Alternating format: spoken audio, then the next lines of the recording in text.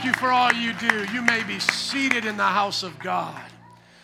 Thank you so much for that testimony, sister. That was amazing. I love your fire. I just believe God is joining us together in these end times. There's been a lot of shaking up in churches, a lot of shaking up in relationships. Even when we started having COVID services, there was shaking up. My in-laws wouldn't even come around anymore. There has been a lot of shaking up in this season. And God is testing our faith. I'm not saying everybody has to be around me because I want to go around you. That's okay. You can do what you got to do. But I've been noticing there's been a lot of people talking the talk, but now they don't want to walk the walk. But I've also noticed, which I think is great, is a lot of people coming out the woodworks who didn't really have a loud voice before because maybe their church was all about something else and they were just kind of chilling in the background. But when this happened, they had a voice louder than their church. I literally have been meeting people all throughout this season that have more faith than even their pastors. That have more, are y'all listening to me? That have more faith than even their elders and their leaders because they're willing to take those steps of faith. And once again, I'm not saying everybody's got to stand in front of the Black Lives Matter movement or do what we did with COVID, but I want to tell you something. God has been blessing those who have been. God has been blessing those who are willing to take those steps of faith. And at the very least, what you can do is just stretch out your hand and say, Lord, bless those who are fighting that fight. Amen? Because if you don't have anything good to say, don't say anything at all. I'm telling you, I felt like David just for a little bit a couple weeks ago when some of the haters from other churches didn't like me anyways. When they started seeing all the LGBTQ and BLM was jumping on my Facebook, they got right on there. And my wife's like, this person goes to this church. Yeah, they were haters before and they're haters now. But listen, haters, you can't hate on what God has blessed because this is God's blessing. You can't stop it. I'm going to celebrate. You can keep hating, and I still bless you in Jesus' name. This smile that I have, the Lord gave it to me, and you can't take it away. In Jesus' name. It's been a good day since I've been serving God. Hallelujah. Since 1995, it's been a good day. Hallelujah. He ain't stopped being good to me yet, so I'll keep being his servant. Hallelujah. And if there's any mistakes that I've made along the way, the Lord's been gracious to me.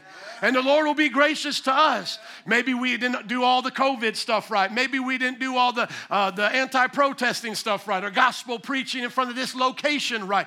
You know what? At least we on the water, baby. We might got a little bit wet, but you still in the boat. Can I hear an amen? For some folks that would rather get wet with Jesus on the water than stay in the boat with everybody else naysaying, Monday morning quarterbacking. Praise God. I would rather walk on the water with Jesus and get a little wet. You know those disciples, they probably made fun of Peter when he got in the got back in the boat. Ha ha, look at you, Peter. You fell down. You got scared. But what could he say back to him? At least I got out the boat, Thomas. At least I got out the boat, Philip. Woo! Thank you, Jesus. At least people know where we stand. Amen. And I hope for you and your family that God keeps blessing you in these times, that his prosperity is greater than what the devil brings against us. And that's what brings me to this message today. Fathers in the end times, open up your Bibles with me to Malachi chapter 4. We're going to tie in two messages today. A message for the father and the fathers and a message about our current situation. Malachi chapter 4, if you need the notes, they're on our app or online, the website. Malachi is the last book of the Old Testament. We're going to go to the last chapter, to the last verses of this last book. We're going to read it out the King James because they translate the word correctly. It says, behold, I will send Elijah the prophet before the coming of the great and dreadful day of the Lord, and he shall turn the heart of the fathers to the children. Whose heart is he going to turn? The heart of the father. Somebody say fathers. Thank you. And the heart of the children to their what? To their fathers. Somebody say fathers again. Thank you, fathers, lest I come and smite the earth with a curse. Last book, last chapter, last verses. We hear a prophecy about the coming of Jesus Christ. One of the principles that we have to understand when we interpret Scripture is the already and the not yet. This was the very reason why the Jewish people missed Christ as the Messiah, because they didn't understand the already and the not yet. Look at verse 5. It says, I'm going to send Elijah, the prophet, before the great and dreadful day of the Lord. Now, Jesus, when he was with the disciples, was asked the question, if you're really the Messiah, then why hasn't Elijah came? And this was them believing in reincarnation of some kind. They also talked about that when John the Baptist died and saw Jesus still doing miracles. They thought maybe he was a reincarnated version of John the Baptist. That's weird, but track with their thinking. There's a prophecy about Elijah coming before the Messiah. If Jesus the Messiah is the Messiah and he's here, they're asking, where is Elijah? And what does Jesus say back to them? Elijah has come.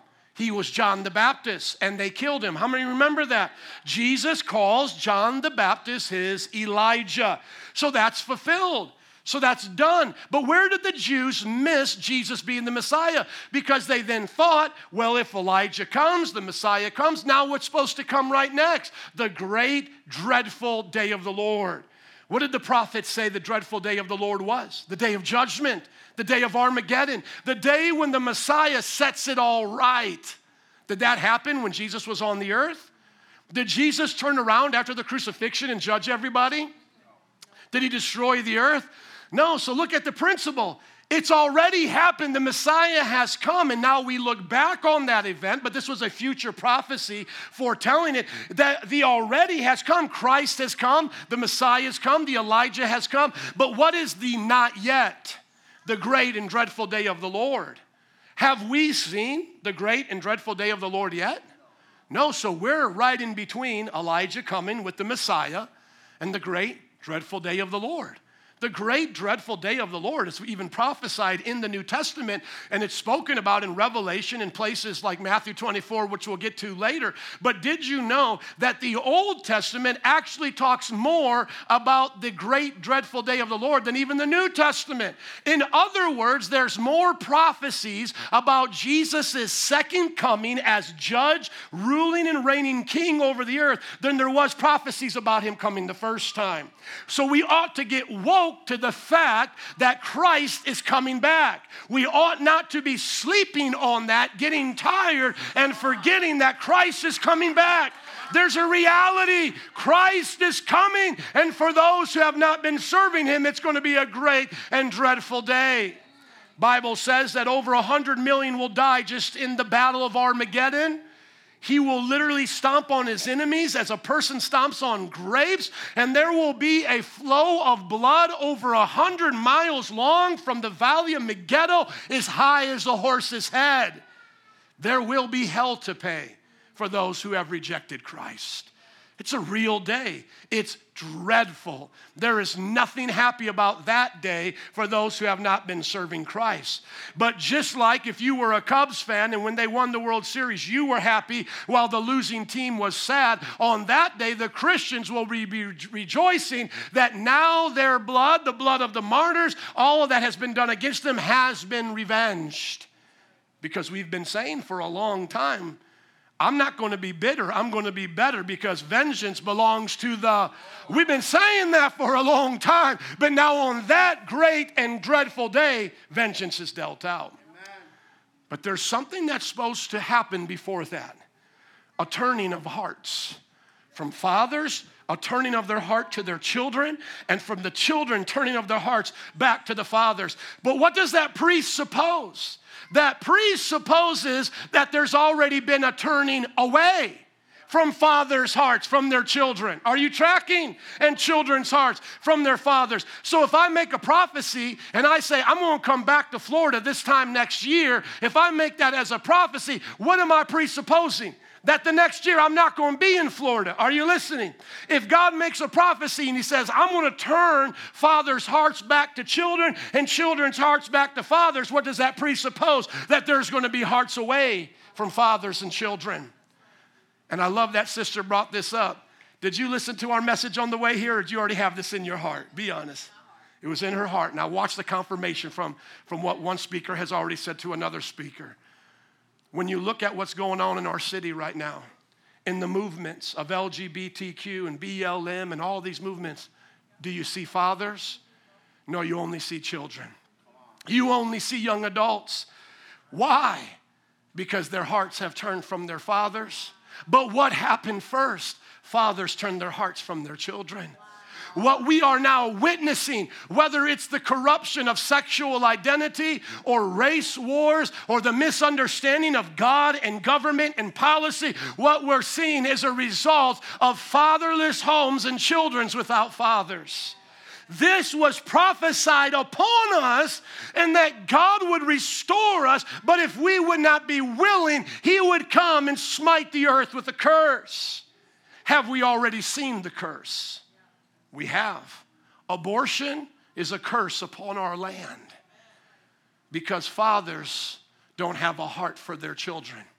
Think about how many abortions would be aborted. We would abort abortions if fathers put their foot down and said, I want to raise that child. I will fight and defend to raise that child. Instead of fathers threatening baby mamas and sometimes even killing baby mamas because they don't want the baby. Are you listening? What would happen in the LGBT lifestyle if they were raised by godly fathers who taught them true sexuality and modeled it with mom and dad at home? What would happen if moms and dads, fathers leading the home, would show children what it's like to work hard and to follow God and to do all of these things according to His Word? Would there be so many today falling for the teachings of Marxism, socialism, and all of these isms that are built upon thievery and stealing? Listen to me, my friends. Where we have fallen as a nation, where we have been cursed, is the very place where God said He would bless. He said, if the fathers do this, if the children do this, I won't smite and bring a curse. And so I want to ask you a question today. How have we been doing as a culture? Well, let's just scroll down and look at some of the stats. 24 million children live right now in fatherless homes. 4 times greater risk of poverty if you don't have a father in the home. 7 times more likely to become pregnant, more likely to have behavioral problems, more likely to suffer abuse and neglect because you lack that security and things that you need. And we've had Mother's Day and we love our mothers, but listen, these are real problems right now without fathers in the home. Risk of children dying, more of a risk of being on drugs, more likely to go to prison, be unhealthy, suffer in obesity, to commit a crime, to drop out of high school. How many know these are facts? I mean, if President Obama and I talk the same facts, you know it's inarguable, right? Come on. If me and Louis Farrakhan say the same things, you know it's inarguable. I'm half teasing there, but fact's a fact. God said He would smite the earth with a curse if fathers did not return back to their children, and if children did not return back to their fathers. And so I want us to just sit on that for a minute and just think about how cursed we've become because of that. So is the answer in politics? No, but politics will receive the answer once we get it. But the answer is not found there. Is the answer found in education? No, but when we have the answer, education will benefit from it. Is the answer in any of these movements or isms, even if they're good movements and isms? No, the answer is found in God's Word. The transformation of a father's heart. The transformation of a child's heart. I think about myself. I was a rebellious child raised by godly parents. But because my heart was not with God, my heart was not with them. But when God regenerated me, made me new, gave me a new heart, my heart instantly went to my family and especially to my father's authority. Now that I am a father, as long as my children are in my house and they're serving God, they will welcome my authority. They will welcome my blessing to them. They will inherit more than they could ever imagine if they'll stay faithful to God. But if they walk away from that, they'll inherit a curse. Are you listening? Let's go to Matthew chapter 4. Look at your neighbors. That was just the introduction. Come on, now I got to tie it into the end times a little bit more. Because in Matthew chapter 24, the disciples ask Jesus, and they say, what is it going to be like in the end times? In other words, what is it going to be like before the great and dreadful day of the Lord? We read in Malachi that Elijah has to come first. He has come through John the Baptist. We understand that the Messiah has to come first so that he can bring all nations into the kingdom of God, not just Jewish folks, and that he must come to be the lamb slain because that was predicted before the foundation of the world. So those things have happened, and the disciples want to know what is going to be the signs that now that day is coming where you're going to judge us. You're no longer a baby in a manger. You're no longer just hanging out, multiplying the bread and the wine and making the party, go OT, go overtime. What is it going to be like when you're on a horse, when you have a sword, when you are judging us, when the nations are being laid low? What is it going to be like? He says, watch out, let no one deceive you. Right there, come on, right there, stop, get it. Deception will be great in the end times. Do you believe you're in the end times? I believe we are. There's a sign of it right now, deception.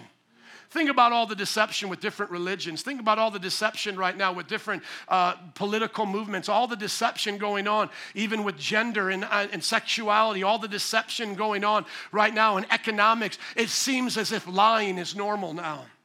He then says, for many will come in my name claiming I am the Messiah and deceive many. So false Christ, literally people saying, I am a Messiah figure, I am Jesus in the flesh, will multiply in that time. Do you know that right now you are alive during the number one time a false Christ ever upon the planet? They estimate over 1,000 right now.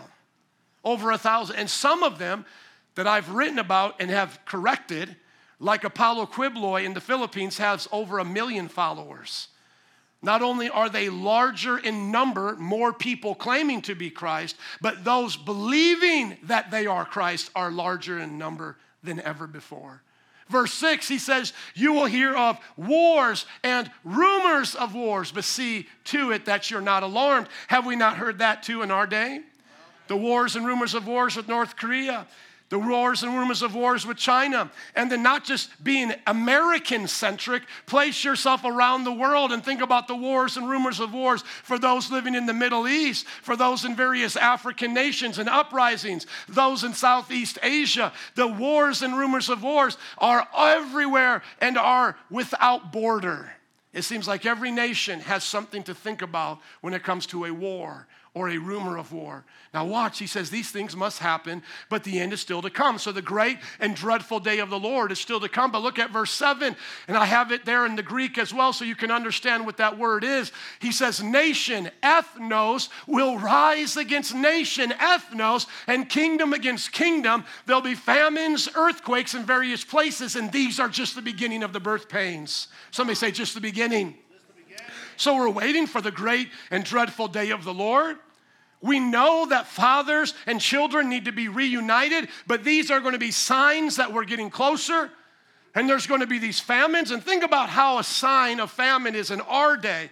2,000 years ago, don't you think it would have been easy to predict everybody would be well fed? Wouldn't that just be easy? Because right now, don't we all have the technology to be well fed? In America, are you well fed? If I just chopped off a little bit of your extra and gave it to the other nations, would they be well fed? If I just took what you're spending on your gym membership and put it towards food to the nations, would they be well fed? Yes, but why are there famines? Because of wicked governments and leadership that keeps that food from coming. Famine is a sign of evil upon the earth. Earthquakes in various places, that's what a tsunami is, and that's what's going on across our world. But I want you to see this and tie it into Father's Day. Nation, ethnos, will rise against nation. Where does that word ethnos sound like in our English word? Ethnic. Ethnic. Somebody said ethics. That's a different word. But ethnic. Do you know that we're all one race, the human race? That's why we shouldn't even accept the idea of racism, because we all come from Adam. And then from Adam to Noah and his children, the entire human race has come. Do you know that at the heart of racism is actually evolution? And therefore, if someone is an evolutionist, to be consistent, they must be a racist? Have you ever talked to a dog breeder before? Aren't they racist over the dog breeds? Come on, let's be honest. Don't they talk about a pure German Shepherd? Don't they talk about a pure pit bull and they charge more? Why? because they're playing with adaptation. See, God allowed animals to intermingle among their kind. A dog and a wolf and a fox all are a similar kind. And then you can divide them up and isolate their genes. But if evolution is true, that means that dogs evolved from non-dogs. And so if you wanted to be real about it, there is a better kind of dog and a less kind of dog, depending on where they are in that chain of events. Are you listening? As you look at the family tree, there's a better dog, isn't there? There's a more real dog and a less real dog. Well, if evolution is true, which one is less human and more human among us? See, isn't it something that when you tie together Margaret Sanger with eugenics, and you tie together Hitler with his Aryan race theology, and you tie together the white racists of the South, you can see this theology of a evolutionist following through, which is superiority in race, superiority in intellect, and that from the goo through the zoo came you, therefore we can kill you now, you're a rat. We can enslave you now. And isn't it that same thinking that allows women to kill a baby in an abortion clinic? This is just a parasite inside my womb. It doesn't have human value. So how could a Christian truly ever be racist?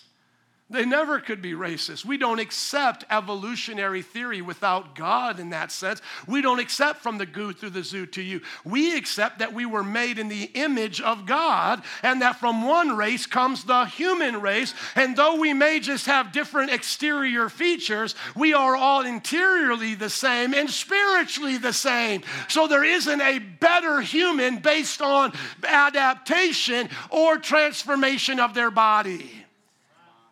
So we reject that. But the Bible says as a sign to the end times, there would be ethnos against ethnos. And I think it's odd in our time that we always point at the Western ethnos, the people that look like me and all the problems they had. But did you want to be a part of Aztec, Inca, or the Mayans, Latino people? Because they raised up against your indigenous people and enslaved them. Why do they get a pass? And all my Asian friends, why does China, Japan, and those mega nations over there get a pass of what they did? And all my Arab friends, assalamu alaikum, you started the African slave trade and the European slave trade long before Christianity, and it still exists to this day in places like Dhofar, Sudan, and Libya. Why do they get a pass? You see, in other words, nation rising against nation has always been the way. But something unique will happen in the end times of an increase, of an irrationality to such a level that the church is supposed to arise and go, this is a sign to me. Just like there's always been earthquakes, but in the end there's going to be more. Just like there's always been famines, but in the end there's going to be more. And just like there's always been some kind of an ethnos uprising or racism, enslaving of one people group to another people group, though that's been natural to humanity because of sin, there will be an increase in the end. Why? Because fathers will not be raising their children in the things of God. Can I get to the conclusion? Somebody say the good news. I believe that God is wanting to raise up fathers in ethnic groups to be fathers of their nation, to raise up new nations, to raise up new leadership, to raise up new morality, lest the Lord smite us with a curse. So if you're with me today and you want to see the curse reversed, we've got to start with the fathers and say, fathers, it's time to take your place in your nation, in your ethnos, and stand for the things of God and bring about the godly nation. If each one of us as fathers begin to take our place and say, I'm going to start with those who look like me in my house, in my family, in my neighborhood, and I'm going to start to be a leader, and I'm going to start to be a father, and I'm going to start to be an example, then our children would act different, wouldn't they? And then when we start to look beyond our own neighborhoods and then start adopting in other cultures and nations into our families, raising up who don't have fathers, we will then become a nation of multiple nations. Just like Jesus said in the book of Revelation, that there's every nation, tribe, and tongue worshiping him there. How many want to be a part of that? Because our Father is the Father of many nations. The promise started with Abraham, but it was an example like Abraham, you're going to be like God the Father. What's God the Father like? He has a chosen people that has spread out to all the nations. He wants all the nations to come to him. So Abraham, you're going to start the Jewish people. And from the Jewish people, all the nations of the earth will be blessed. As it was with Abraham, God wants it to be with us. And so first, I want to take personal responsibility for my nation, my ethnos, in the land that I live in, and teach them the ways of Christ. So all my white folks, look at me. Just because you're white doesn't mean you're of me. But I'll tell you how you can be of me. Be of the Father. Be of the nation of Christ. And join with me and rise up and be examples again. Be examples again. And I pray that every Latino, every African American, every Asian, every Middle Eastern person of descent can say, I will be a leader in my nation. And then what I love about the body of Christ is, as I said before, we can invite all the nations in. I pray that this African American father fathers all the other children who don't have fathers and brings them into his nation, which is more than just a skin color, which is the nation of God. I pray that everyone here who is a father will adopt other children into their life, so that the world will stop making the excuse that nobody loved me, nobody reached out to me, nobody showed me better. No, that's a lie. There are people here to help. There are people here to raise you up in the things of God. There are people here to lend you a car if you need to get a license. There are people here to take you shopping if you need clothes for a job interview. Can I talk to somebody? There's people here that are willing to bring you over for Father's Day. If you don't have a Father's Day house to go to, you can come to my house today in Jesus' name and scratch my back in Jesus' name. Hey, come on, somebody. All my kids got to scratch my back today. Why? Because the nation of God encompasses all of our nations. And if we see Christ first, we can then lead our nation to Christ.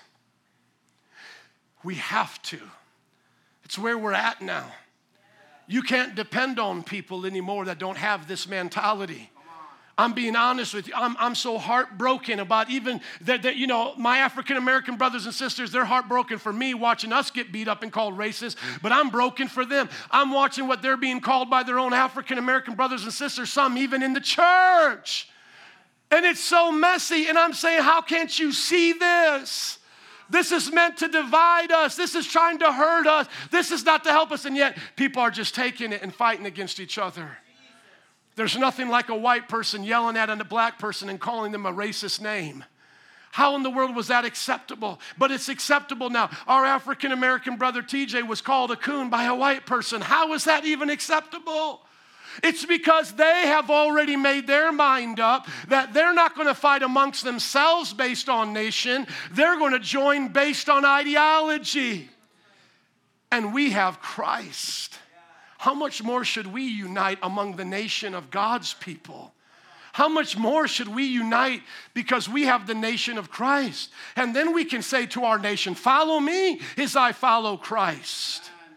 I would rather, listen to me, I would rather be with 3 or 4 or 5 of you who look nothing like me, talk nothing like me, don't like wakeboarding, don't like what I like to eat, don't dress like me and, you know, in cargo shorts, whatever. I don't care. I would rather have you love Jesus and be in my life than to get a bunch of people from Jersey Shore, Chicago Shore, pump their fists with me and say that they're my nation, they're my people. No, I'm done with that. And as a pastor, I reject that. I don't want a clique church. I don't want people who just like me because I'm funny, because I make them feel good. I don't want people just to come here because they dress like me. Please don't dress like me, amen. You'll be so out of fashion if you dress like me. Listen, I don't want to be around people like, I want to be around people who are like Jesus. Can I hear an amen? Let's finish it out, 9 and onward. Scroll down, good sir. This is what he said. He said, then you'll be handed over to be persecuted and be put to death, and you'll be hated by all nations because of me.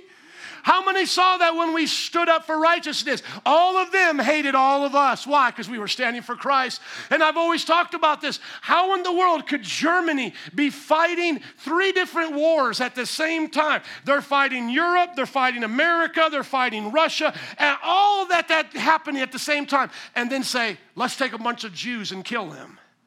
I mean, you would think I'm at battle, I'm at war. I can't afford a soldier over here. I can't afford to build this concentration camp. But you see, the war was an excuse for the Holocaust. The devil was just using Hitler and his idea of power to actually get to the Jews, to find a reason to kill them and to have a nation try to exterminate them. Are you listening? And I say the same thing. How in the world in the end times, when there's earthquakes, famines, upheaval, do they have time to kill Christians? Why? Because all of that is a smokescreen for the very thing the devil wants to do, and that is kill Christians.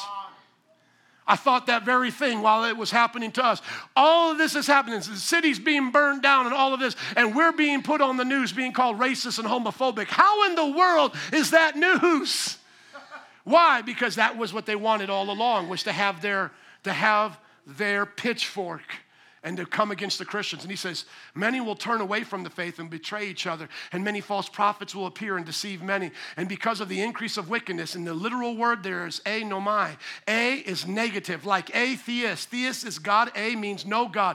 And so anomai. Nomai is law. No law. Lawlessness. The love of most will grow cold. How many see that right now? A lot of Christians, their love is growing cold because they are so scared of what's going on. And listen, if they started with us, the tip of the spear, they're coming after your pastor too. So all y'all who left this church, they're coming after your church too. Whatever new one you find, they're coming after them too. They came after a seeker-sensitive pastor for simply liking conservative tweets. And then they kicked him out the school he was running, kicked him out the hospital service, the clinic they were doing.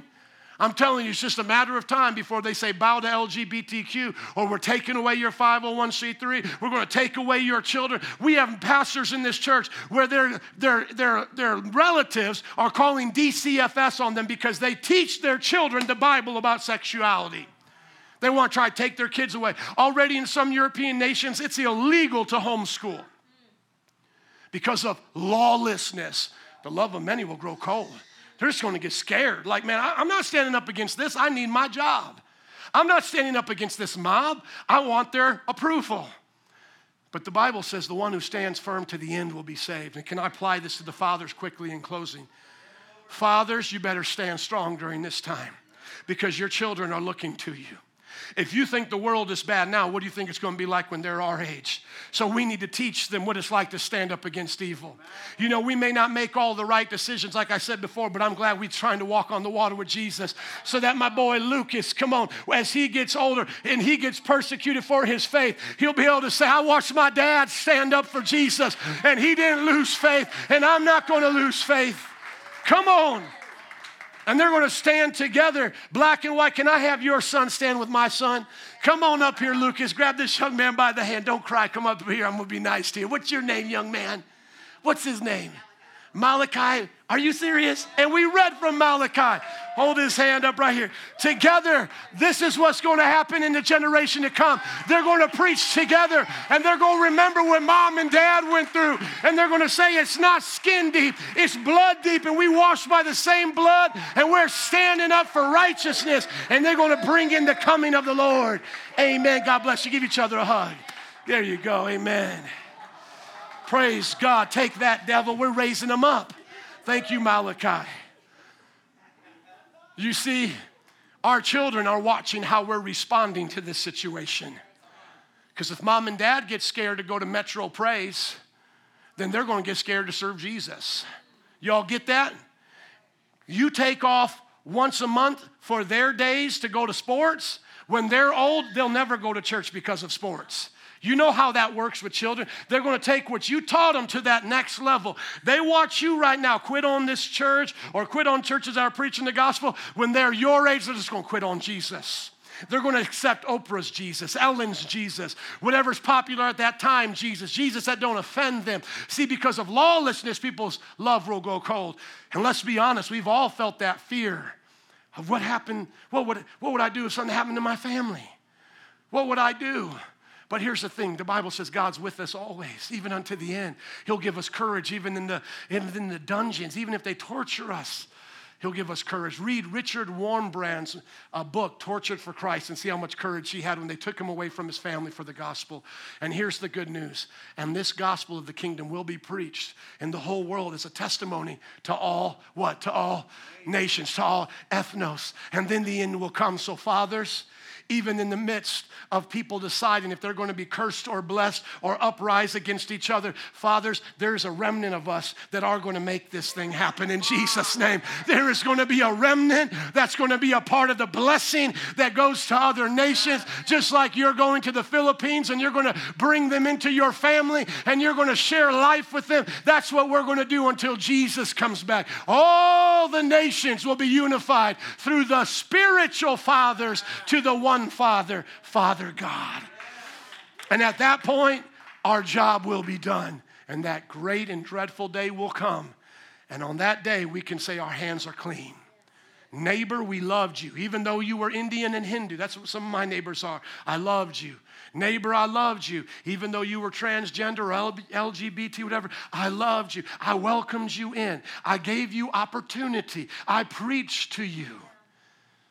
We will be able to stand at the end and we'll hear from Christ, well done, my good and faithful servant. And I pray that the fathers will be there leading the way. Amen. Can we stand up and give it up for Jesus today? We love you, Lord. Come on. I know you're just standing up, but let's praise him right now. Band and altar workers, would you come, please? We need to see revival in this land, starting with the fathers. Let's pray as we get ready to close out. Thank you for coming today. Father, I ask that you will touch everyone's heart, especially those who may be far from you. May they come close to you right now. If you have not been born again, received into the family of God, would you just ask Jesus to be the Lord of your life? Pray to the Father. Say, Father, I want to be born again. I want to be a part of the spiritual nation that will rule and reign upon this earth. And I want to lead my ethnos to you, my people, and other peoples to you. Right now, take your seat at the King's table. Be a king's kid right now. If you're here and you've been a Christian but haven't been living like one, would you repent right now and say, Lord, I want to live without compromise. I want to live on fire. Some of my altar workers come today up to the front. We're going to have prayer for those who feel comfortable with it today. I sense the Lord doing this. If you're here today, you don't know Jesus personally, or you've known him but haven't been living for him, make it right. Get close to him. How about this? I want to pray for you. If you're here today and you would say, I'm a Christian, but I'm lacking power, I'm lacking courage, I'm lacking boldness, I need energy, I need strength. Would you pray with me right now to receive the baptism of the Holy Spirit? This is where we speak in other tongues. Maybe you've heard us do it here. These are unlearned languages.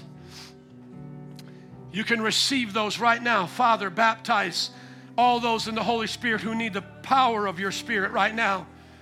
Come on, those who are already filled with the Holy Spirit, just begin to speak in other tongues right now. Hallelujah. Some of you might say, well, don't you need a translator? Doesn't somebody have to translate? No, I'm speaking to God. The Bible says those who speak in tongues utter mysteries to God. No one understands them. I'm not speaking to you right now a message that needs to be interpreted. I'm building up my most holy faith in the Holy Spirit.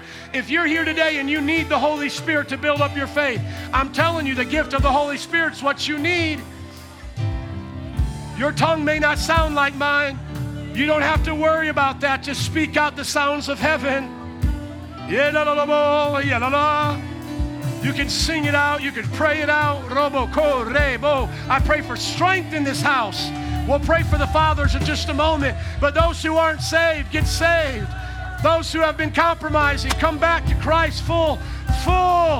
Get it all today. And those who are not filled with the Holy Spirit, receive the power of God.